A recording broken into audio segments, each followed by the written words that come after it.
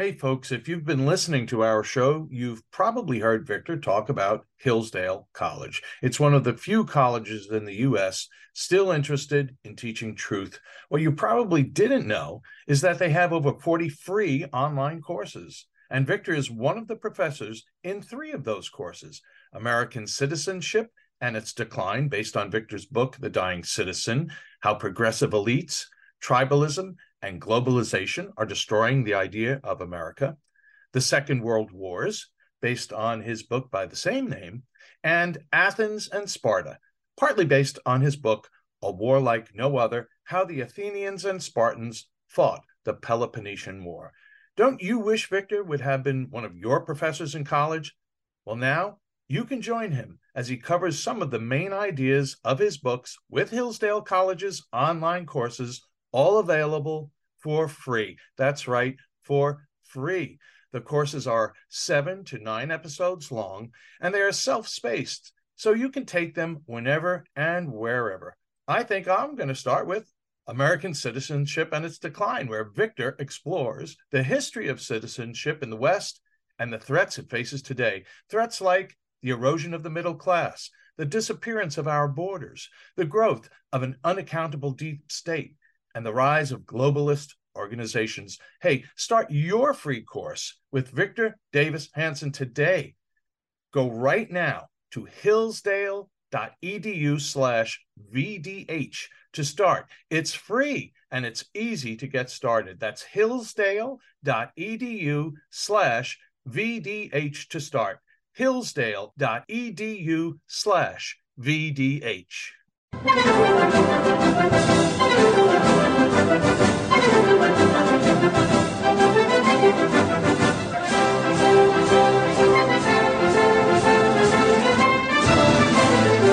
Hello, ladies. Hello, gentlemen. This is the Victor Davis Hanson Show. I'm Jack Fowler. I'm the man who's lucky to be the host of this show, but you're here to listen to the star and namesake. That's Victor Davis Hanson, who is the Martin and Ely Anderson Senior Fellow at the Hoover Institution and the Wayne and Marsha Buskey Distinguished Fellow in History at Hillsdale College. JustTheNews.com. That's the home for this podcast.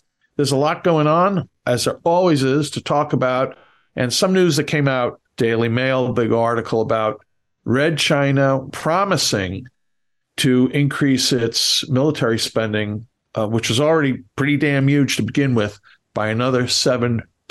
And we're going to get Victor's thoughts about what that might mean for America's own national security right after this important message. Warmer, sunnier days are calling. Fuel up for them with Factor's no prep, no mess meals. Meet your wellness goals in time for summer thanks to the menu of chef-crafted meals with options like Calorie Smart, Protein Plus, and Keto. Factor's fresh, never frozen meals are dietitian approved and ready to eat in just 2 minutes. So no matter how busy you are, you'll always have time to enjoy nutritious, great tasting meals. Make today the day you kickstart a new healthy routine. What are you waiting for? For our listeners, Factor is giving you 50% off your first box plus 20% off your next month when you use the promo code VICTOR50 at factormeals.com/Victor50. Choose from 6 menu preferences to help you manage calories, maximize protein intake, avoid meat, or simply eat well balanced. With 35 different meals and more than 60 add-ons to choose from every week, you'll always have new flavors to explore. Remember, to get 50% off your first box plus 20% off your next month, head to factormeals.com/Victor50, that's VICTOR50, and use the code Victor50. That's code Victor50 at factormeals.com/Victor50 to get 50% off your first box plus 20% off your next month while your subscription is active. Can't pay the IRS? Haven't filed in a while? Receiving threatening letters? Yeah, it's about to get worse. The IRS is hiring an army of agents targeting hardworking Americans like you. You need warriors on your side. You need Tax Network USA. Tax Network USA has brilliant strategies to solve your IRS problems quickly and in your favor. For instance, they've discovered a limited-time special offer that the IRS is willing to waive $1 billion in penalties.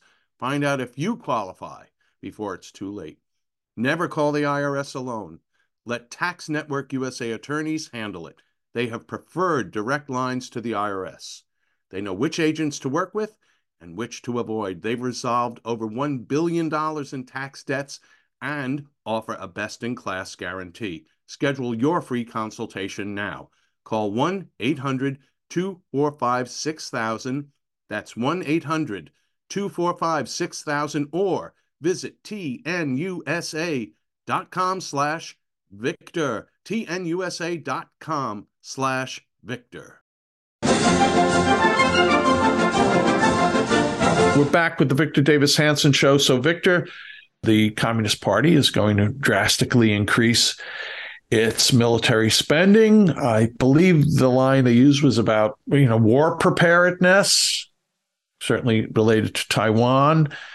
This is in the face of an America, as we were talking about on a most recent podcast, of American military that can't get enough soldiers to stay in the armed forces, cannot get enough soldiers to join the armed forces, and has, of course, left billions and billions of dollars worth of actual armaments in Afghanistan, and is giving billions and billions away to Ukraine. So, Victor, it's a buildup at a time where it seems America is weakening militarily. Are we weakening militarily? And Victor, what do you think about this buildup?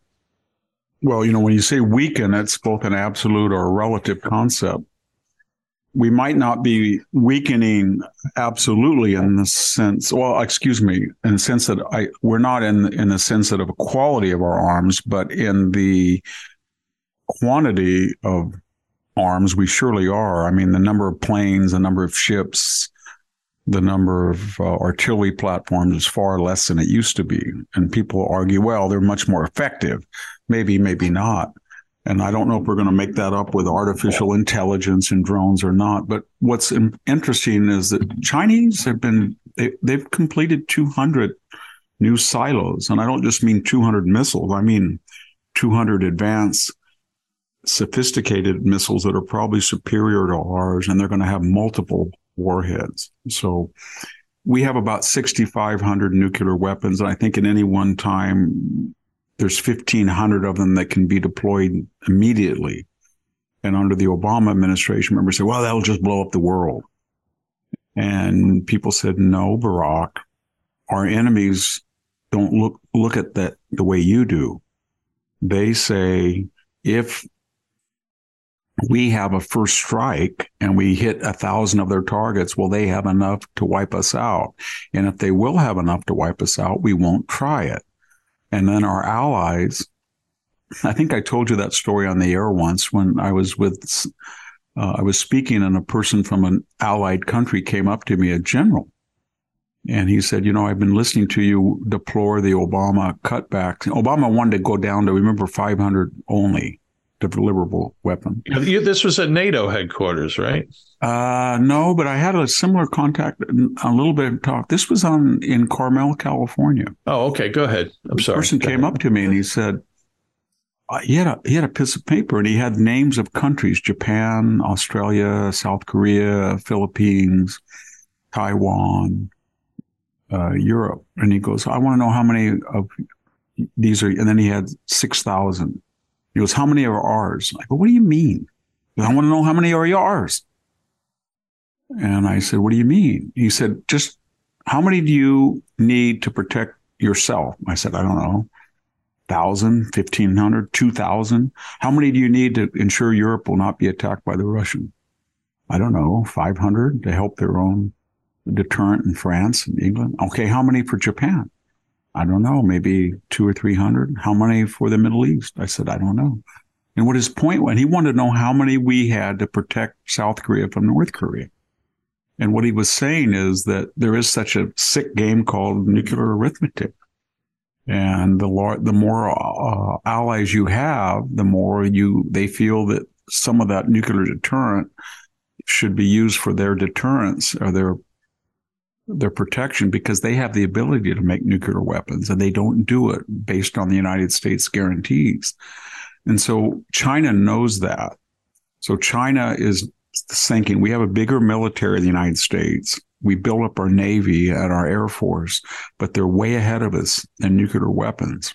So at some magical point, I'm talking about 2005, 2010, we have stolen enough technology from them, either through our students over there or our espionage ring, that we can now skip many decades of trial and error, challenge and response, and outfit a nuclear deterrent that would be comparable or superior to the United States. And that's when they started doing it, just recently. And now they're going to have one that's, and everybody's going to say, Victor, there was such a thing called the missile gap. Did you ever watch Dr. Strangelove?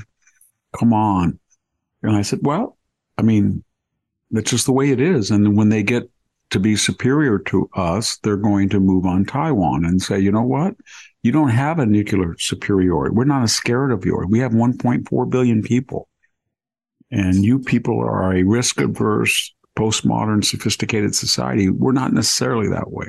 Or so they think they will think. I'm not sure it'll be accurate. But that's what these nuclear weapons are all about. They're updating their military. They have done it conventionally, and now they're starting to do it strategically. And I'm told that they have parity or superiority in things like space-based weapons.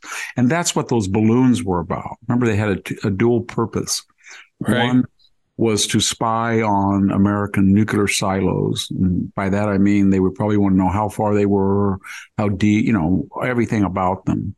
What would be the reaction if you got near them? Were there anti-ballistic missile sites nearby the silo? And that was one. And then one was to test our response. What would an American president do if we went right through the continental United States? Would he shoot it down on day one? Would NORAD find it? Was a balloon so primitive that it would be in a paradoxical way more stealthy, more sophisticated than a spy satellite or a U-2, what do you call it? Sophisticated spy plane. And I think they accomplished both of their missions because their emphasis now is on strategic superiority. Victor, I have a question for our listeners, for you too. Don't answer, though. Is it possible to extend lifespan and feel younger at the same time? Well, according to a Harvard scientist and Nobel Prize-winning breakthrough, the answer is yeah, absolutely. How? By lengthening your telomeres. Your telomeres protect your DNA and play a critical role in the aging process. And many of us, though, we struggle with shortening telomeres. Why? Because of stress, unhealthy food, obesity, booze, and more. And that's why I'd like to recommend to our listeners Youth Switch. I take it every day. Youth Switch is all natural, doctor approved, and manufactured right here in America. Youth Switch contains a potent blend of adaptogens that promote healthier telomeres and longer lifespans. It boosts energy and can support regeneration of healthy organ systems. You can try Youth Switch for yourself risk-free today and receive a free bottle of Ageless Brain as a bonus. By the way, I take Ageless Brain every day also. It's a great product, and it helps you to improve your focus, your memory, and your mood. I think Mrs. Fowler would like me to take 2 pills a day for my mood. Anyway, Ageless Brain, and you can also receive 4 bonus ebooks to boost every aspect of your health and longevity. How do you get all this? Well, you go to youthswitchmd.com/justnews to claim your supply of Youth Switch and all 5 bonus gifts. Again, that's youthswitchmd.com/justnews to order Youth Switch today. And we thank the good people of Youth Switch for sponsoring the Victor Davis Hanson Show. So, Victor, we talked about China, and maybe we should stay in China a little bit via Anthony Fauci. I have a a great piece in the Epoch Times, which is a wonderful weekly newspaper. They carry your column, as you know. I know you subscribe. And this is a piece by David Bell, and it's titled, Dr. Fauci Comes Clean on Vaccines and Respiratory Viruses. You know what? We haven't heard much about this. By the way, this is not a reason to put Anthony Fauci up on a pedestal. Here's how Bell's article begins, quote, attempting to control mucosal respiratory viruses with systemically administered non-replicating vaccines has thus far been largely unsuccessful, end quote. You know who wrote that? Dr. Anthony Fauci. He wrote it in a journal called Cell Host and Micro. It reported, recently published one of the most more important papers of the COVID era. And I'll leave with this final quote, Victor, and then we'll get your thoughts on what Anthony Fauci is doing here, what this particular admission means. Quote, rethinking next generation vaccines for coronaviruses, influenza viruses, and other respiratory viruses. This has elicited surprisingly little fanfare considering its authorship and content, so writes David Bell.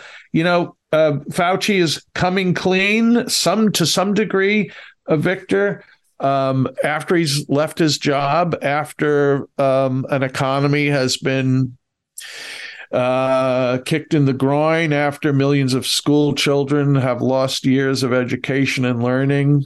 What do you make of Jack? I don't think it was just that he came clean. He refuted everything he's ever said that was of major importance. He's basically now telling us that his old dogma that if you got the messenger RNA vaccinations, you would not be infectious, nor could you be infected. And that natural immunity was, in comparison, very, porous. It wouldn't work as well. And now he's saying just the opposite. So that's disturbing. And then he's talking about respiratory viruses and the flu, and that there's certain public health measures to take. And it sounds like he's much more flexible on social distancing, masks, quarantines, and really big on natural immunity. And you don't get natural immunity unless you get the virus.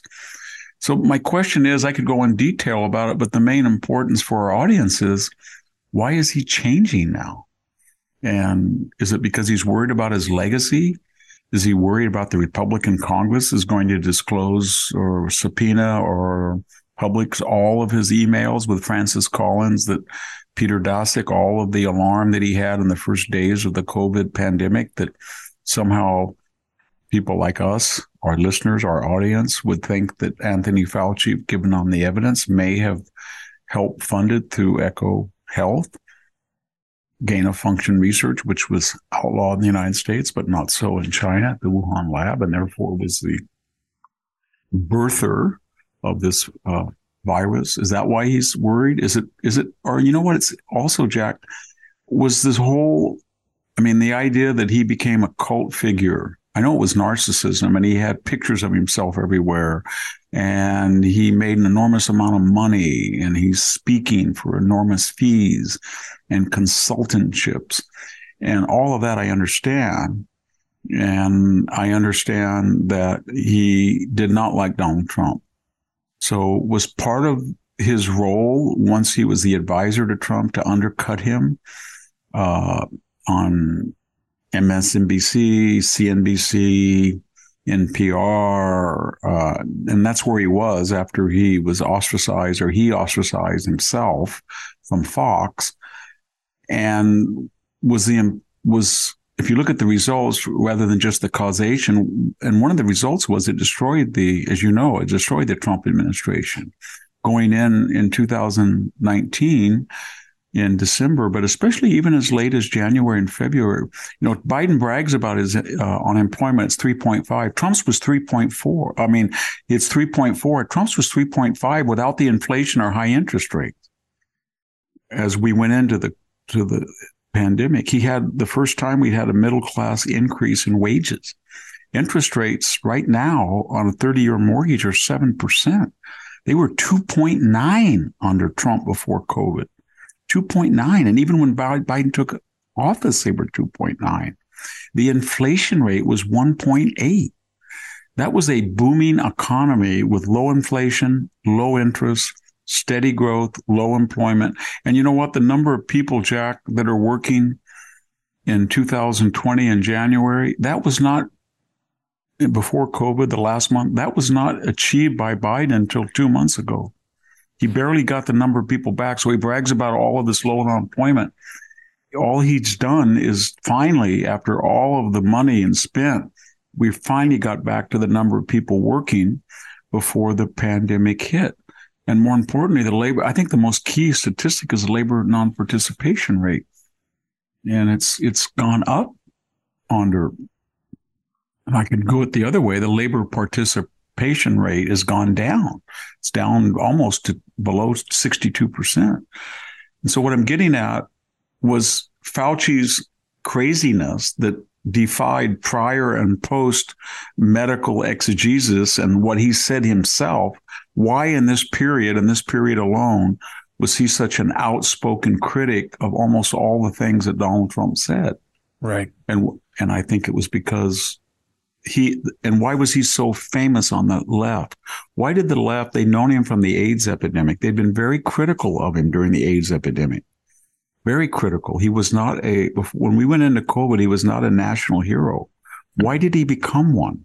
Because he became synonymous with, quote unquote, I am the science.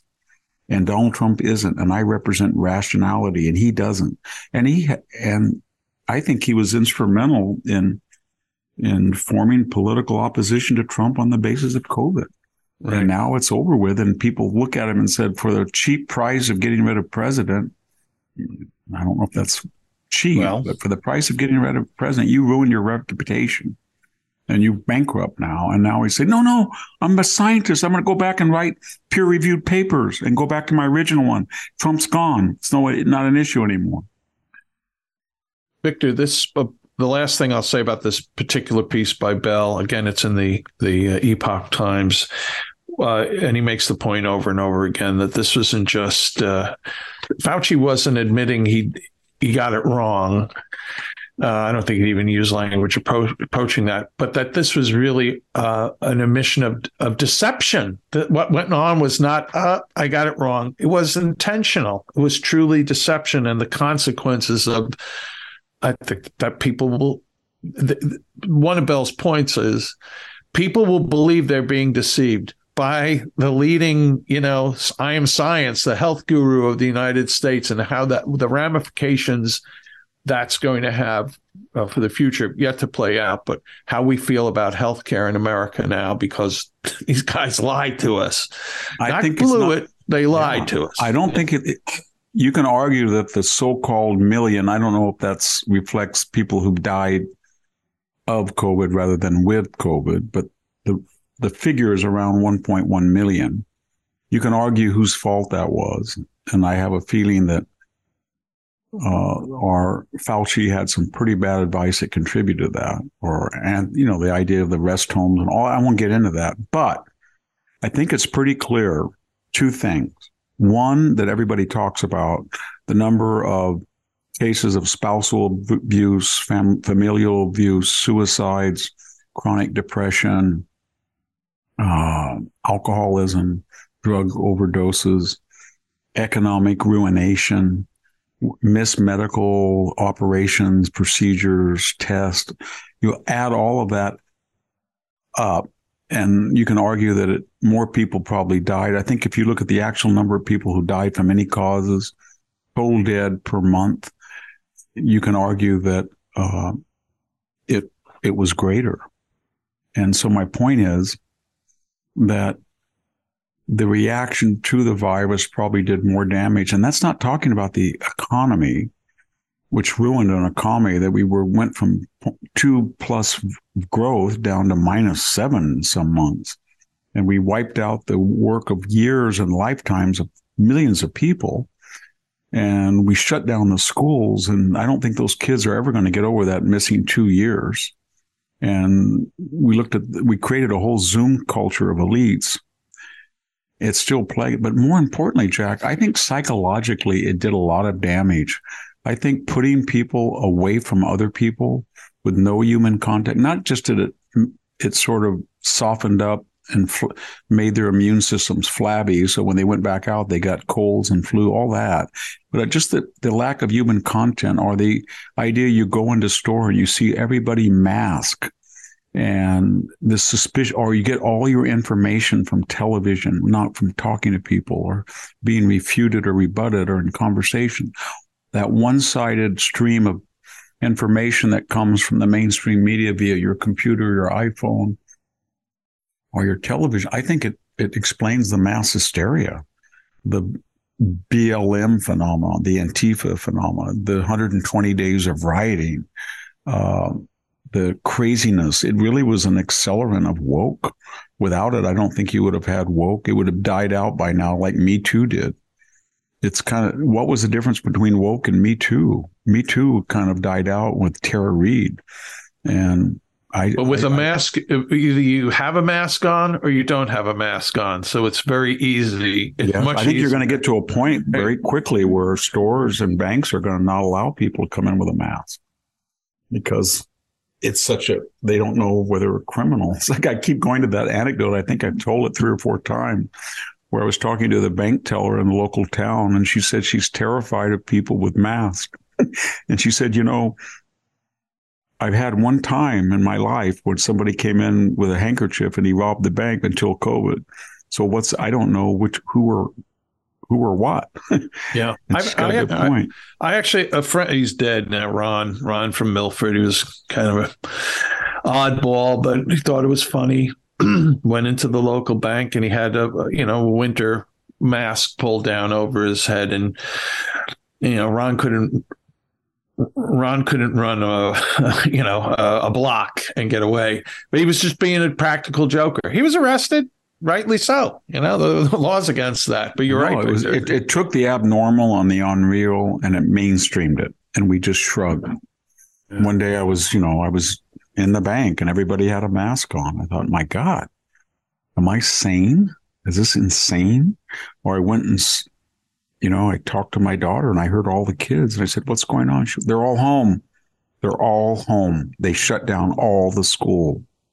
And I said, well, what are you doing? I'm trying to conduct Zooms, and then people they also got to look at what their kids had been teaching. So there was all sorts of these secondary ramifications that we hadn't even thought of, and it's marred. And I hope to God we never go back to this again. Yeah. Speaking of abnormal and unreal, Lori Lightfoot lost her reelection for Chicago mayor. Any thoughts about that, Victor? Is you surprised by that? No, because she hit that magical woke data point where life, because of woke, becomes so untenable that even people who supported her and supported her policy understood that it was suicidal. Too many people were getting killed. The magic mind they were doing. She destroyed the city like the way Bill de Blasio did. And so they turned on her, and then she played the race card. She said it was because being black and a woman. And I thought to myself, are you blank serious? Being black and gay in America? How do you think the cabinet member, why do you think Kamala Harris is vice president? Was it because of her stellar senatorial record? Was it her brilliant legal career? Was it her wonderful record as Attorney General of California? Was it her mellifluous diction and grammar? Is that why she's vice president of the United States? Or was it she's an old loyalist Democrat, served 30 years and can bring in? No. It was by Joe Biden's own admission, she was female and she was black. So for her to sit there and tell America that I was defeated in an overwhelmingly minority city because I was black and gay woman. So African Americans and Hispanic Americans, which comprise the majority of Chicago residents, which I think are only 30-something% white, they voted because white people brainwash them. And then when she talked about racism, I remember that. You remember that statement she said that I'm no longer going to talk to white reporters? Right. Yeah. She was the biggest racist of all time. And then she was kind of like Bill de Blasio, who the Marxist who had to go to be chauffeured to the gym and had all sorts of questionable financial expenditures and stuff and lived a life of royalty. Right. She was always, I have to have my hair done because I'm the public image of Chicago. You can't, but I must. So it's very strange when leftists talk about radical and forced egalitarianism and that they are the voices of the folks. And they do that only to secure and advance their own privileges. Well, the vanguard of the proletariat needs to highlight.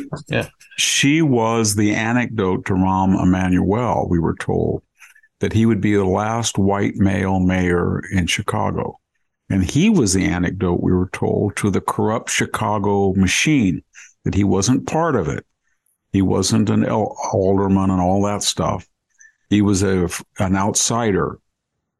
And, he was, and he didn't do anything but make things worse. And then to correct him, we were not going to get part of the machine, and we were not going to get a white male from the outside. Right. We were going to get a Chicago Black gay woman, and she would come in with a fresh, perspective. I remember reading that she was articulate, kind of a Harry Reid condescending fashion, as Joe Biden and Harry Reid said about Barack Obama, and that this was going to usher in. No sooner did she get in than pad, call people racist and destroy deterrence, and the city was back to, as I said, a pre-modern existence. By the way, Victor, I don't want to make the case for big city machines as a way of life. I was the publisher of National Review. We don't, have conservative principles, but you got to admit, Chicago was a great city. I mean, just actually in its way, a beautiful city. Yeah. The city that worked. Remember that? New York didn't work. Chicago did. They could get the snow off the street. Yeah. That was what I was told when I was growing up. It was supposed to be the epitome of Midwestern values. And it was Carl Sandburg's Cities of Big Shoulders or something? Big Shoulders, yeah. Yeah, it was the can-do Richard Daley city. Yeah. And, had its virtues. It's one of the saddest things about this whole race thing, because Mayor Washington was a disaster in Chicago, is had African American conservatives been elected, and there were a lot of them that had a lot of great ideas, and the whole African American traditional conservatives intelligentsia that had wonderful ideas how to let the free market adjudicate and temper its excesses, but rely on it and have confidence in it and be inclusive and not try to race bait or hire people on the basis of, if they had of just, then these cities that had these large minority populations they didn't have to suffer all of this. Right. And I don't know if it'll be reversed or not, but I wonder if the constituents that voted these policies in will ever get to the point where they won't look at a person's skin. They'll just say, I'm going to vote for the person, no matter what their color is, who advocates certain things that we know work. Right. But it's very tribal right now. It really is. Well, Victor, you mentioned a famous old Democrat name, Daley, and another one is Kennedy. And we're going to talk about Kennedy, and we're going to talk about some interesting poll on California right after these important messages. Have you heard of cancer-fighting foods? The American Cancer Society discovered diets rich in fruits and veggies may actually lower your risk of cancer. Hopefully you hear this and run to the store for 5 servings of fruits and vegetables every day. If not, you should consider adding Field of Greens to your daily health regimen. Each fruit and veggie in Field of Greens was doctor selected for studied health benefits. There's a heart health group, lungs, kidneys, and metabolism groups, even healthy weight.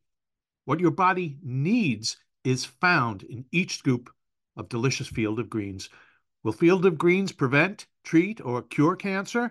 No, but it's so powerful, it promises at your next checkup, your doctor will notice your improved health or your money back. I got you 15% off and free rush shipping. Visit fieldofgreens.com and use the promo code VICTOR, VICTOR, for your discount. That's promo code VICTOR at fieldofgreens.com, fieldofgreens.com. At Just the News, we break the stories others in the media ignore or are too afraid to tell. We did it on Russia collusion, Hunter Biden, and the security and intelligence failures that preceded January 6th. Our stories have real impact and reach because we stick to the facts. I'm John Solomon. You can help me expand our honest, unvarnished, and unbiased reporting by becoming a premium member at Just the News. You'll get an ad-free experience and exclusive member-only access to events, and you'll be helping us dig up more truth. Join today at justthenews.com/subscribe. We're back with the Victor Davis Hanson Show, justthenews.com. John Solomon runs that site. It's our official home. Victor's home on the internet is victorhanson.com. It's called The Blade of Perseus, and you should go there regularly. Everything Victor writes can be found there. Also, his various appearances on other podcasts and radio shows. Victor's, some frequently on, say, Megyn Kelly's podcast, and you'll find links there. But what you will find in abundance are the original pieces and exclusive pieces that Victor writes for The Blade of Perseus. They're called Ultra articles. You cannot read them unless you're subscribing. How you could be a fan of what Victor says and writes and not be a subscriber is beyond me. Remedy that now. $5 gets you in the door, $50 for the year. That's victorhanson.com. Do subscribe. Oh, by the way, you'll also find a link for an app. You can download the app for The Blade of Perseus, and links, of course, for many of Victor's books.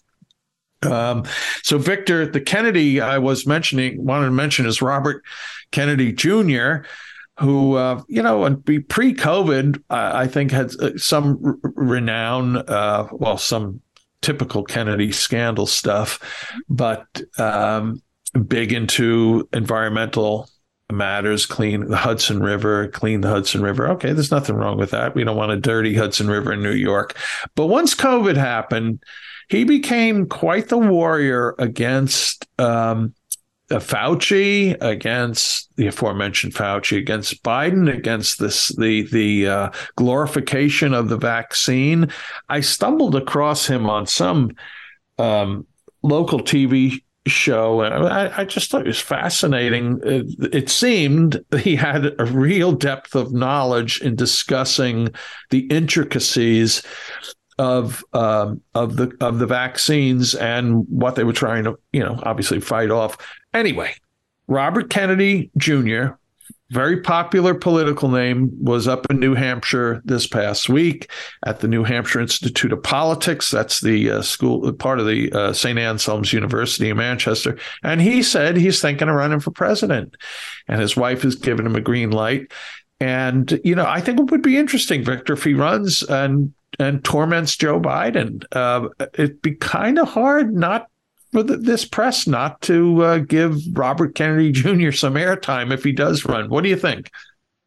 Well, he's not going to get much political traction from the voters for a variety of reasons. But you're right. The more candidates you can get, he's got a famous name. He was, until recently, if you said Robert Kennedy Jr., you associated him with the topics and themes you mentioned. He was a radical environmental lawyer. I know as a farmer out here, he went after Roundup and the Monsanto. I don't know what it was, but he made millions of dollars, Jack. He was one of this in that firm that I don't know what it was, $300 million. And that was just one of the settlements against Roundup. The irony, of course, is when I started farming, and I may get cancer tomorrow, but we were told that Roundup was a safe alternative. It was more glyphosate was salt. more than a toxic organochloride, organophosphate killer like paraquat. And so you could use Roundup, and I confess I used it yesterday. So anyway, he made a lot of money. He was very well, and then he got on energy. Remember that I never understood his energy. I could understand that he was for the people, but he was against hydroelectric and nuclear. He tried to get dams canceled. He tried to get nuclear plants shut down, which both are the best and most efficient producers of clean energy. And the environmental record of dams is not that anyway. So, and then all of a sudden, during the COVID, maybe a year or two before, he started sounding idiosyncratic. I don't know if you remember. I think he had a child that had allergies or autism, and he thought that vaccinations had something to do with it, a hyperimmune. So he got into this theory, and it wasn't completely a theory, that vaccinations create hyperimmune responses. For somebody who was sick for a month when I was 19 from 4 vaccinations for tropical diseases before I went to Egypt. And then I got, long story, but every time I went to the emergency room, they'd give me a tetanus shot because I was farming. I'd get cut, dirty cuts. They never kept records in those days. And then finally, I think I had my 4th 10-year booster within 3 years. And I got sick as a dog for about 3 months, fevers and everything. And finally, a doctor who was from England, by the way, said, we only give one vaccination in Europe, and that's it. And you Americans keep pushing the envelope. You better be careful. Do not ever get another tetanus vaccination. And I think I had 4 boosters in, 5 years. So anyway, he made that. I was kind of curious when he started talking like this. And then when COVID came out, you remember Tucker Carlson had him on? A lot. And why did Tucker? Because he doubted the efficacy of the mRNA vaccinations and felt that the immune response, given his other advocacies before COVID, would be more dangerous than the protection it provided, if any. And everybody thought he was crazy in February, March, April, May, June of 2020. And then by August, September, when the breakthrough started with the Delta variant, and then by January, February of 2021, when Biden kept claiming that the virus is over, on 4th of July, it would be dead because of the vaccination. And then then all of a sudden, no, you have to get a booster. And then it was another booster. And then it was the 3rd booster. And he was getting more vocal and said, do not do this. You're just creating spike protein that's not really giving you up-to-date protection over the latest variant, but it is filling your body with spike protein, as I remember he said. So I listened to him, and I thought it was very interesting. So, and he was one of those Dennis Kucinich kind of people, you know what I mean? That at least in their populist rhetoric, they kind of use that in a way that's not the elite. He's an elite bicoastal liberal, but he does have empathy for the people he actually says he represents. There's some consistency there, even if his nostrums are wrong. So he's a little bit different than Elizabeth Warren or those others. And he's not afraid to deviate from left-wing orthodoxy, even though sometimes crazy. But otherwise, he's not going to be politically viable just because, I think he's been married 3 times, and he's had his 3rd wife committed suicide in anguish about him leaving her. And being a Catholic, he had problems with forced annulments and all this stuff. Yeah, he really treated that wife, the 3rd one, the 2nd one. Quite nastily. I think there was a long article in the New Yorker or Atlantic that detailed that. It did. Yeah, so I don't think he'll be politically viable, is what I'm saying. And then more importantly, the Kennedy name, let's be honest, the Kennedy name was created by one man, JFK. And he created it because he understood that you could be young and charismatic and a Democrat and be for tax cuts and growth and moderation and deterrence. And so he was a kind of a Dwight Eisenhower, but younger. Wasn't that much difference between his policies and Ike's. Right. And then that was it. He got killed and he was martyred and he was deified. Okay. Yeah. And then everything else has been a play on him.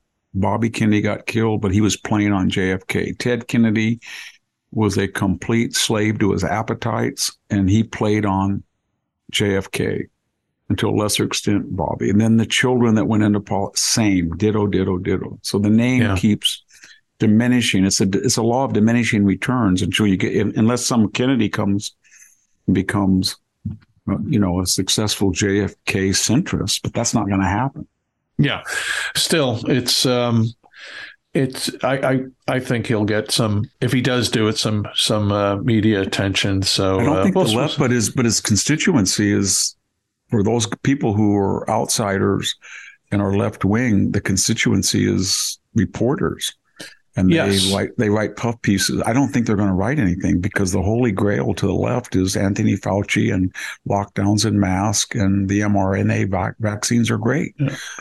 And if you question that, you're killing people. That's the way they feel. Well, I just want to be clear. I do not want Robert Kennedy Jr. to be president of the United States. So, hey, Victor, there was a Quinnipiac University, which is actually not too far from me, but famous nationally on occasion for the Quinnipiac poll.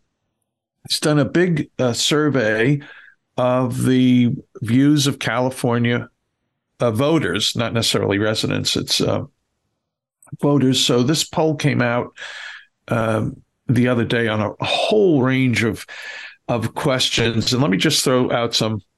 I think you've looked at it, but let me give you, to our listeners, just a couple of numbers here on Gavin Newsom's approval. 44% approve, 43% don't. Over 70% of voters do not want Gavin Newsom to run for president.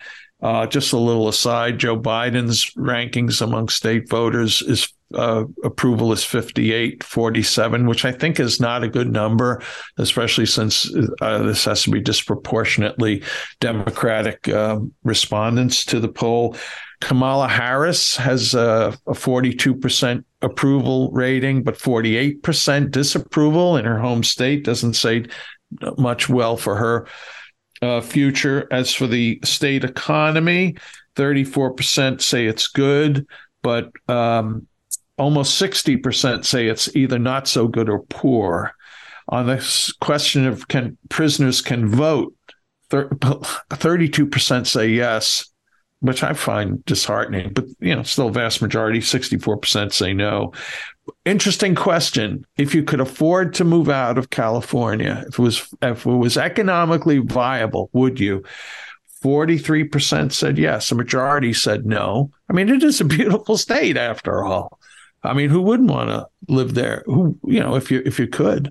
But that's eye-opening. I mean, geez, 1 out of every 4 people in the state, 4 out of every 10, if they could leave, would leave. So there are other numbers here that, Victor, the issues that people think are most important seem to be immigration and homelessness. And on homeless, you wonder, do they care about homelessness because they want $10 billion. Yeah.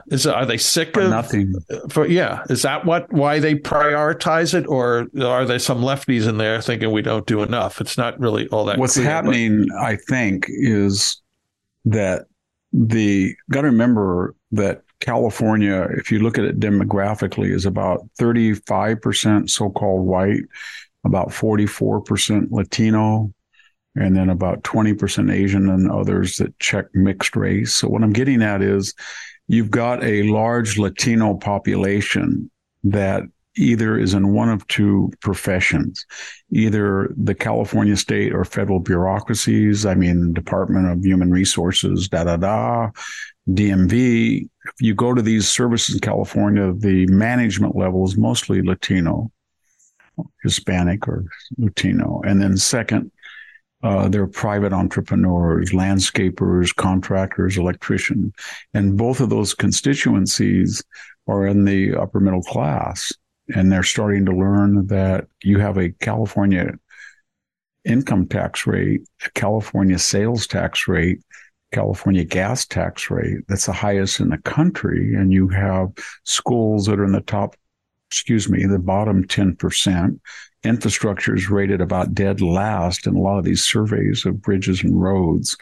You've got a third of the nation's poverty recipients.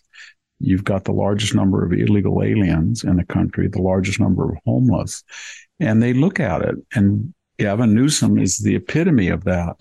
And so far, he has survived politically because whenever anybody criticizes him and he feels that he has to react, he writes a check. And all I mean by that, Jack, is he writes a check for $500 million for health care for illegal aliens during COVID. Or he writes a check for $600 million to give rebates for his high gas prices. But when you have the highest kilowatt outside of Hawaii and the highest gasoline prices because of the blend and taxes, and you have the highest prices on average per square foot of any state, people can't live. I don't care what your party affiliation. So that poll does not show the 25% of the state that's solidly conservative.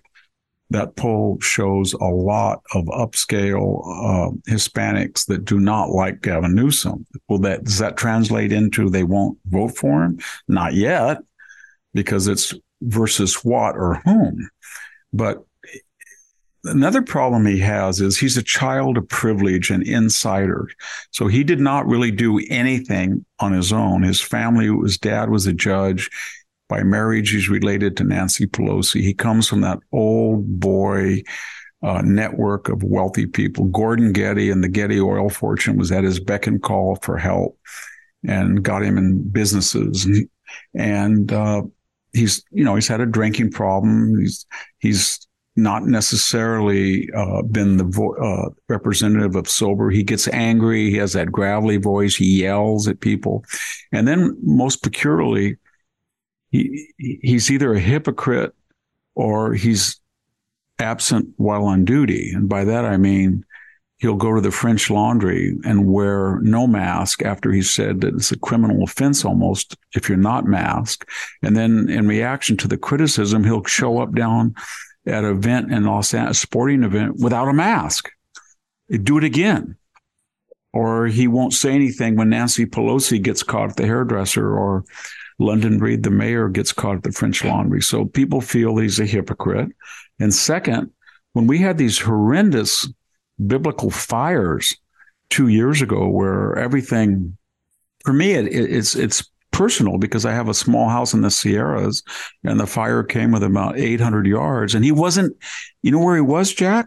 He was in Montana with his in-laws. He was out of state. Yeah. And this is a guy who told us that he wouldn't pay for anybody to go to these red states because of their right. attitudes about abortion and transgenderism. And he went to one because his in-laws have a Tony Diggs that he stayed at right during the fires. Okay, so now I'm looking out the window, Jack, and there's a terrible hailstorm. We've had, probably will end up the wettest year in recorded California history. He has told us that we were in an existential drought. And even when we had the first wave of wet weather, which if it had stopped raining entirely by February 20th, we would have had enough water for the whole year. The drought was over then.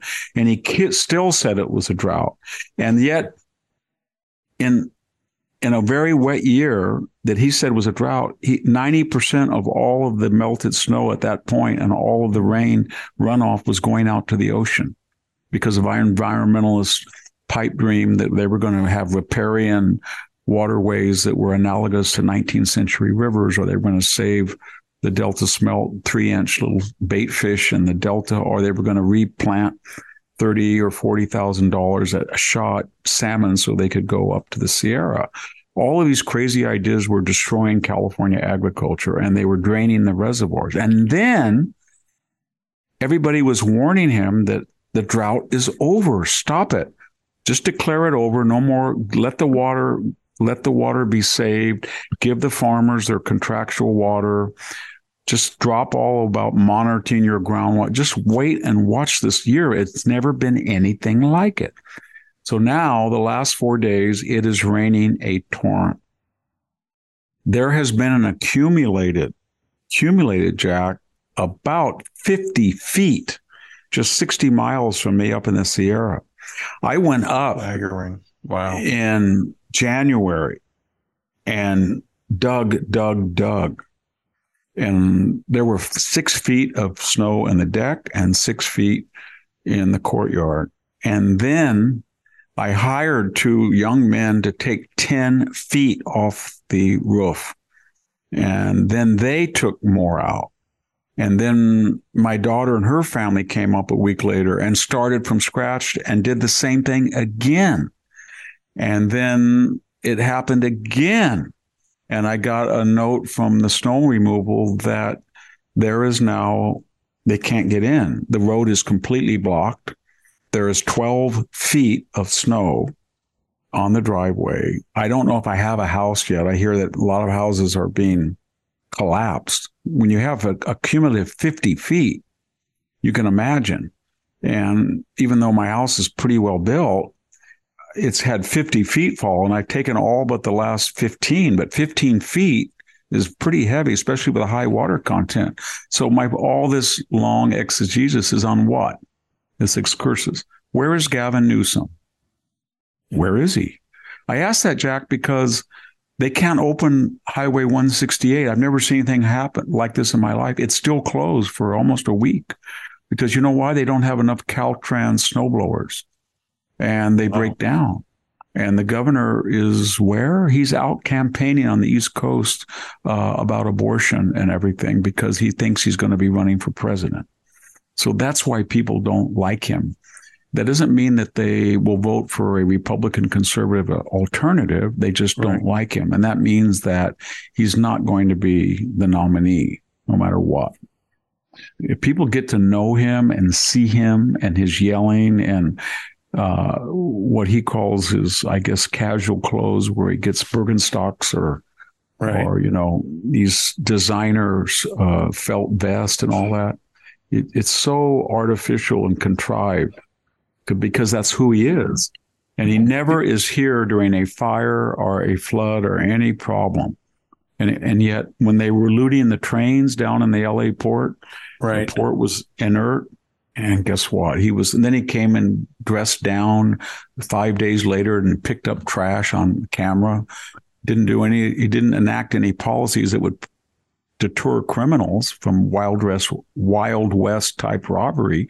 When he finally came back from Montana, he got in the same outfit, the jeans and the work boots and the vest. And then he went up and he helped clean up around the ash, and had a photo op. Right. So, and people don't like that. And he doesn't care. If he cared about the middle class Californians, he would make sure their gas was competitive or their electricity rates. He says we're outlawed natural gas. He did from all new homes. And you can't buy, Jack, a blower. Amazon will not send you a gas blower to California if you buy it. You cannot buy it, and you can only buy the existing stock in stores. You have to buy a battery. What if you went to Nevada and bought one and brought it back? Yes, you can bring it. You can. I don't mean that as a great alternative, but this. If you can find somebody that can fix it and has parts, I don't think you can bring the parts in. But my point is that I have a electric blower. It lasts for about 8 minutes. Right. And at full blast. And so I have all my old gas that I try to fix and keep going. And then he said, we're all going to be, we're the biggest Tesla market in the United States. I think Tesla sells 40% of their cars in California. It's the largest selling, the Y model Tesla is the largest selling car in California. It beats Ford, Chevy, anything.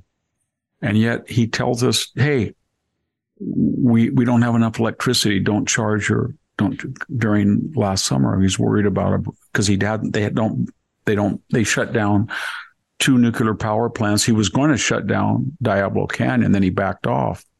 But that's the kind of what he does. It's just a representation of what a very wealthy person who lives within 30 miles of the coast from La Jolla to Berkeley thinks. Whatever they think, that's what he does.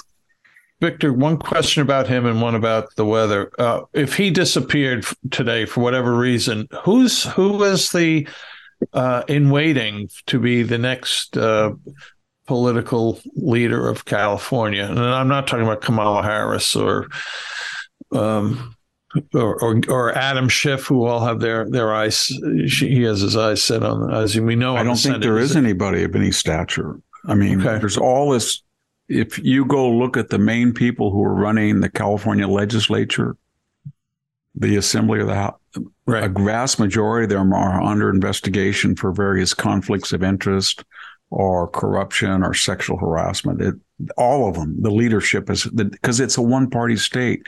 So there's no worry about audit or examining their record or holding them to account when they have super majorities in both houses of the California legislature. There's not one single statewide Republican office holder. Out of the 52 House seats, we had a big win. There's 11 Republicans, and there's not going to be any more Pete Wilsons, and even an Arnold Schwarzenegger would be too conservative today. Yeah. And part of the problem is, 10 million people have left. Somewhere between 400,000 and 500,000 left last year. So this guy is campaigning, and he tries to take down DeSantis. He's convinced DeSantis is going to get the nomination, and that's going to be an election of the governors.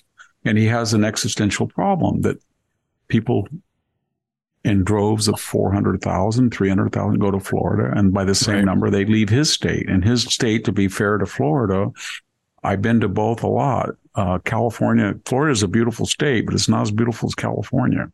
California is the most beautiful state in the world. I remember, Victor, the first time I went out there, I could not believe the beauty. I thought, oh my gosh, this is so special. It really is. It's like nothing in the world. I can be at 7,000 feet at Huntington Lake and an alpine lake and gaze at this beautiful cold water lake, and the temperature is 75 degrees in July, and there's these lush forests, and I'm looking at Kaiser Peak, and I can get in my car and I can drive through, say if I do it in May or Irish foothills, it looks like Ireland in the spring and even in the summer at places. And then I can stop at my farm and see this verdant patchwork of farm. And then I can go in 2 hours and I can be on the beach at Cayucas, California, an old fishing village and beautiful beaches. And you can these are not the places people go to. They go to even, I guess, more beautiful Tahoe, or they go to Montecito or Carmel. So it's got everything. So we took paradise that we inherited from nature and from a wonderful generation that created everything from the California Water Project to our wonderful cloverleaf interstate and state systems of freeways, and we destroyed it. And Texas and maybe Tennessee and Florida took, I don't know, I don't want to say hell, but they made whatever they took into paradise.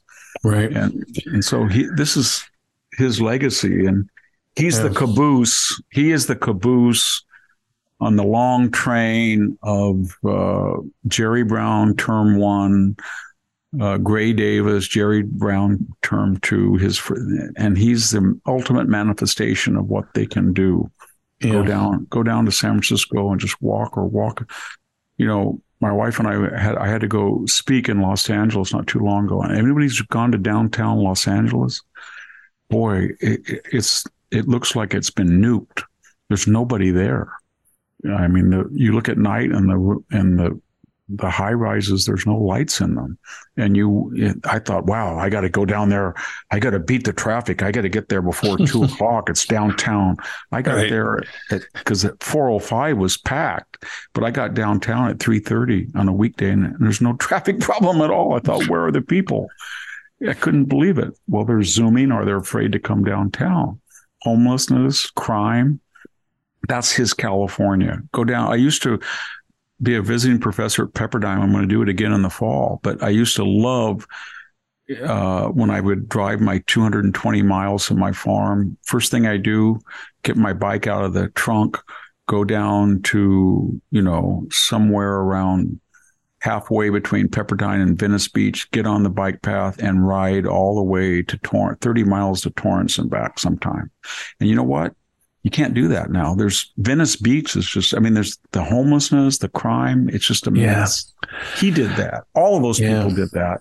The mayors, the state legislatures, and he's got to run on that. And the proof of the pudding, Ronald Reagan said that people vote with their feet. And so he did that, and his party did that, and his ideology did that.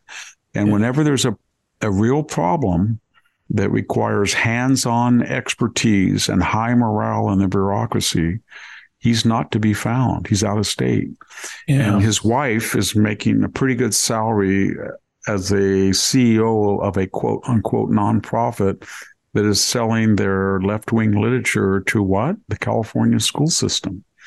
You talk about that as a conflict of interest. All these people, remember the left, when you have the media in your pocket and you're in the ideology of the reporter and the politician is identical, and they feel that they don't believe in keeping somebody honest, that they have a shared utopian agenda, then they do whatever they want. They have no fear. He has no fear at all. He doesn't fear the media. He doesn't fear the electorate. He doesn't fear anything.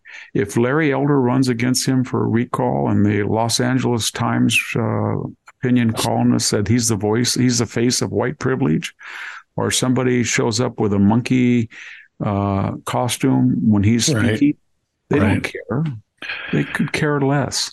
That would be a career-ending fact for anybody to write that about an African-American, successful, accomplished person, that he's a face of white supremacy. No consequences.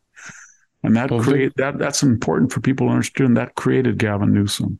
Old boy, networking, old boy, take care of our own, San Francisco, wealthy, aristocratic. That's what they did. And then plug into the California Democratic machine and wait your turn and given your billet, and then just assume that you can do whatever you want because the California media is so left-wing. Well, one last thing on the weather. I'm dispirited after what you I am very scared right now. Yeah. But on the weather front, is there any, with all this, torrential rain and snow, and I know you just said 90% of this. There's so much now that it doesn't matter. They let out 10 million acre feet. That's about three of those big. You've driven by Pacheco Pass, and you've seen that big reservoir. Yeah. Or there's a big one right near where I live at Millerton Lake, and that's 500,000 acre feet. It's huge. And just think of that 20 times. Well, but my question was going to be, though, are the aquifers, the underground water, has that been replenished at all? But I don't know how. It's starting to, because the rivers are rushing out, but the dams were built for a purpose. And that was not just irrigation and not just hydroelectric and not just recreation. They were built for flood prevention.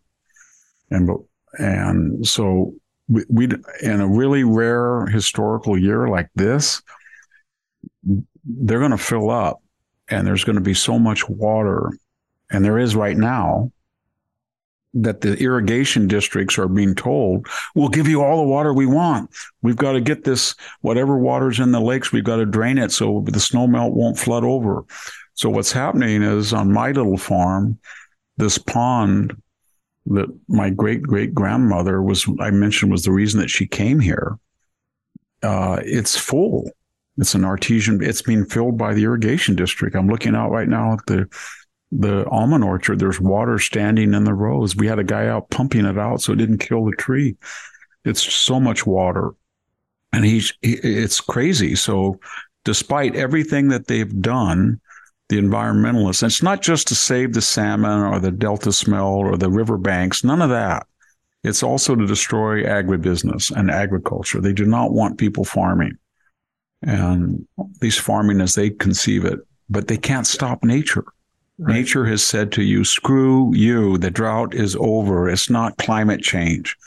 It's not climate change. You're not in a permanent drought. We're going to snow and we're going to rain till you're sick of it. And it's going to be very dangerous for you people because we're going to put you back into flood. This is more dangerous right now than a drought, much more dangerous because people have never seen this level of snow. And, I spent 20 years of my life saving money to buy a little lot in the Sierras and build a house.